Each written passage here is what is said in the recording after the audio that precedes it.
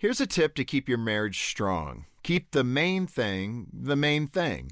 The importance of that is illustrated in a classic story from Aesop's Fables. It's about a man who rented a donkey to carry him across a scorching hot desert. The man also hired the donkey's owner to be his guide. Halfway through their journey, they stopped to take shelter from the hot sun behind the donkey's shadow. The problem was there wasn't enough room for both of them. That led to an argument about which of them owned the donkey's shadow. The man who rented the donkey said he had also rented his shadow as well. The donkey's owner claimed that the man had only rented the donkey, not the shadow.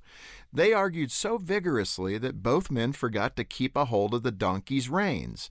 Frightened by all the shouting, the donkey ran off, leaving both men stranded in the desert with no shade at all. And the lesson for us married couples is this: bad things happen when you lose focus in your marriage. You'll fight over trivial matters. You'll turn little things into big things and escalate conflict.